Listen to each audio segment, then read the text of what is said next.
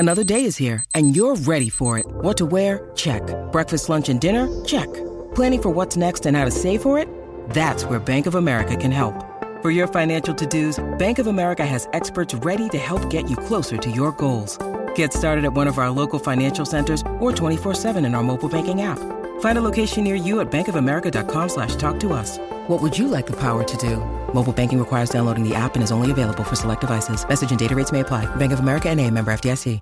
G'day, Mike Hussey here, but you can call me Mr. Supercoach. KFC Supercoach BBL is back and there's 25 grand up for grabs. So what are you waiting for? Play today at supercoach.com.au.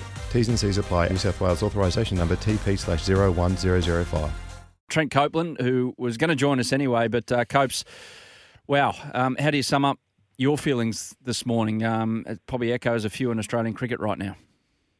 Yeah, morning guys. Yeah, I'm pretty emotional, I must say, and it's not just today. It's the last 2 days with Rod Marsh. The day before, it's, these guys are being taken far too soon from us. Legends of the game.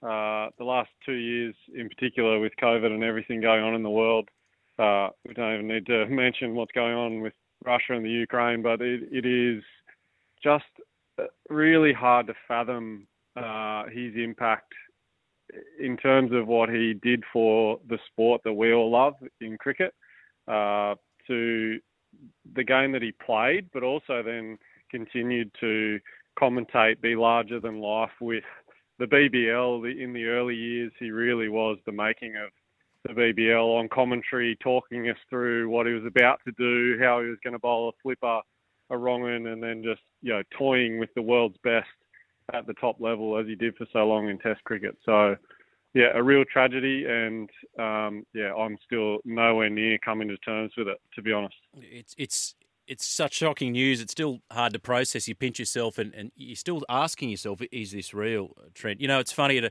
you and me and ads and hundreds of thousands of people around the cricketing world, and they pick up a cricket ball, and it's the classic one, the 2 fingers up, 2 fingers down. We've all tried it, and you yourself had a crack, didn't you? Yeah, well, when I was a kid, I mean, watching this legendary team of ours that no doubt you guys watched and loved from afar as well, the 16 Test wins in a row, Warnie was really everything in terms of making the game look easy, and particularly doing a skill that is just ridiculously hard. I mean, I sent out a tweet this morning that the gutting ball was, iconic. Undoubtedly, everyone knows what I'm talking about. Forever, I was out in the backyard trying to replicate that. And you just get to realising that what he did in his career was just ridiculous. And we've seen very few able to get even close to being regular Test spinners in the art of leg spin. So, yeah, it's just remarkable what he achieved, over 700 Test wickets.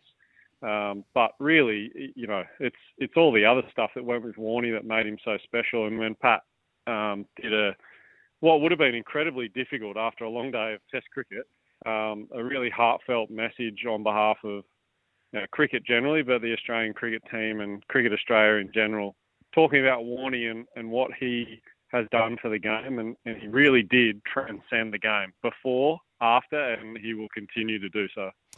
Copes, myself and Jules were talking before about how he was always willing, if anyone asked, anyone with a little bit of talent came up to him and said, hey, Warnie, this, and it didn't matter where they were from either. It wasn't geographically based. It wasn't like he only talked to Victorians or Australians. He was happy to help other players from other countries as well. Have you got an anecdote along those lines where he was happy to pass on advice and it was invaluable for the person who was doing all the listening?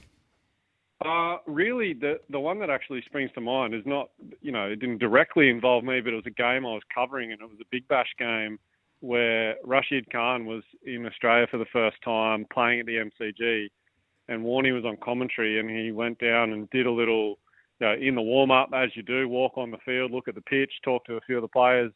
He ended up spending a good 15, 20 minutes talking leg spin bowling with Rashid Khan, who now is synonymous with T20 cricket, one of the best, in fact, I think the number one ranked T20 bowler in the world.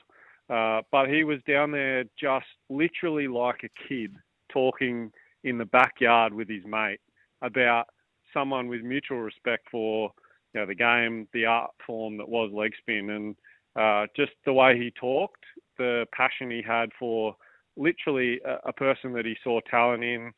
He saw prospects moving forward, and really he just wanted to help. And you bang on with the fact that it really didn't matter which walk of life he came from.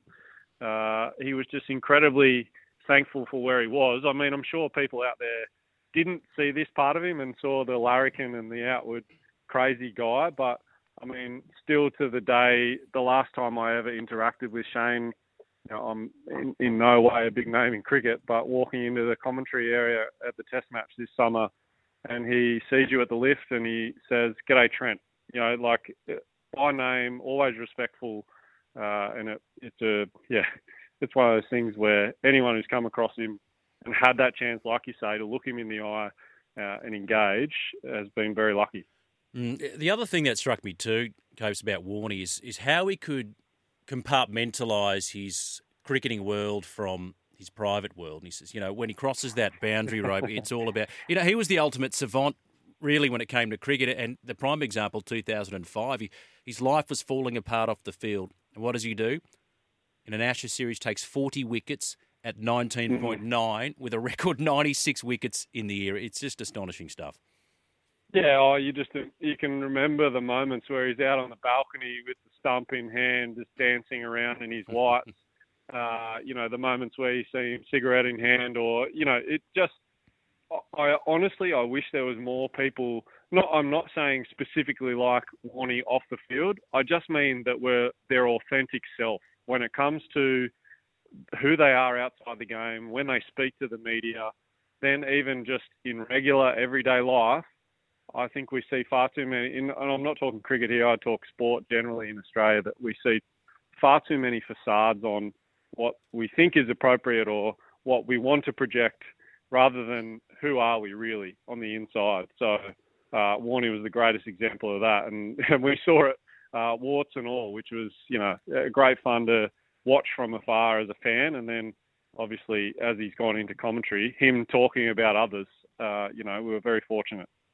Yeah, he was commentary. He was fun to listen to because there was always he always wanted the game to move forward, and he had a crystal clear idea about how the game should move forward. And sometimes he'd throw out 10 or 12 pieces of advice, and one had come off, and he'd look like the genius. It's like everyone would immediately forget about the 9 or 11 that he didn't quite come off, but he'd look like the genius. He was a cricket brain that probably didn't need any advice from an early, like he worked it out all himself, if you know what I mean. It wasn't like, okay, he got advice from people like Terry Jenner and others, I'm sure, moulded him into the cricketer he was, but his cricket brain and what he saw and how he saw the game of cricket evolving before his very eyes, he was pretty definitive about it.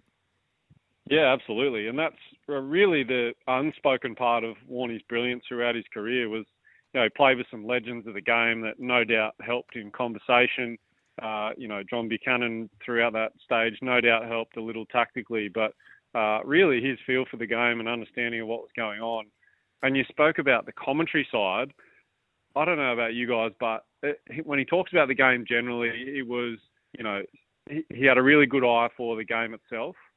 Then as soon as a spinner came into the attack or he was talking about spin bowling, it was just a different level that no one else really that I've heard can really articulate anywhere near as well as him. Yeah. It was just like he went into this zone where he is the almighty in that field, and he absolutely was that in terms of what he produced on the field. But, yeah, it really was a special way that he attacked the game, had foresight, was able to understand what was going to happen and then what needed to be put in place to make it successful. So, yeah, I mean, from a playing sense, but also the impact he's had on, I saw a thing on Instagram a little while ago from Mitch Swepson, undoubted, next leg spinner that will play for Australia in the Test match format. And, the impact that he's had on him, Tanveer Sangha at New South Wales, all of these young guys that have had even one touch point, let alone many, we're all very fortunate.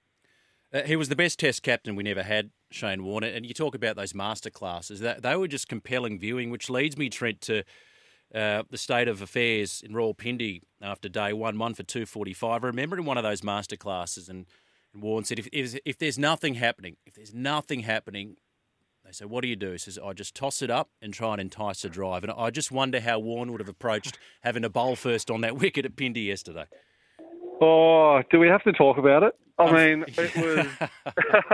I was watching the first 15 minutes of play yesterday, watching Mitchell Starc run in with that brand new ball, and it really just dying off the surface. No carry, no seam movement. Really, Nathan Lyon coming on in the 7th or 8th over and getting some turns straight away. It was ominous to start with, and it's so flattening emotionally when you're in that moment and there's nothing doing. And then you get to lunch and they're none down. Yeah. And it's tough work. So, look, I think you're right. Warney would have absolutely been in that conversation where, all right, let's bring the field up, set a couple on the fence and then toss it up and try and see if we can just get a mistake.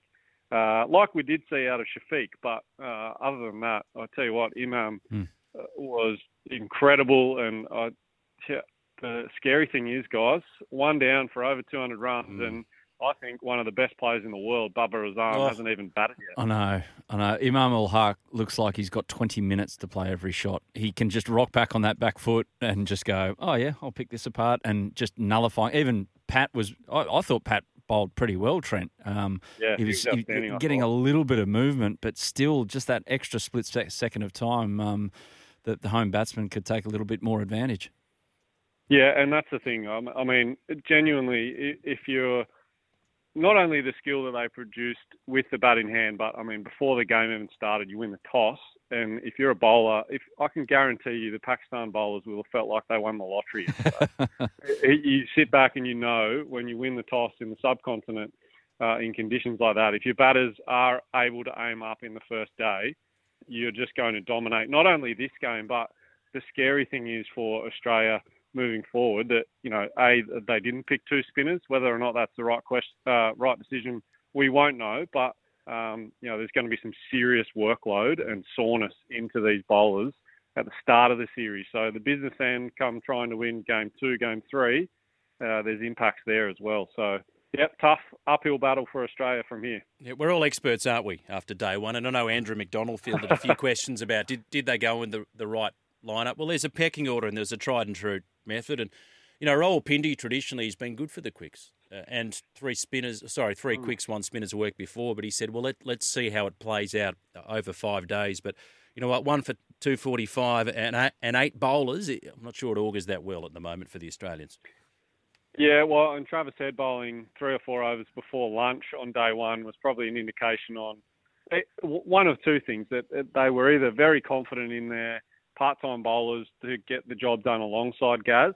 And particularly, I know there's a real train of thought that, look, if it is ragging and it is spinning, Nathan will get the job done from his end. And then the one thing that hasn't been discussed, I guess, publicly with all the chat about the second spinner is the prowess of all these guys with a reverse swing.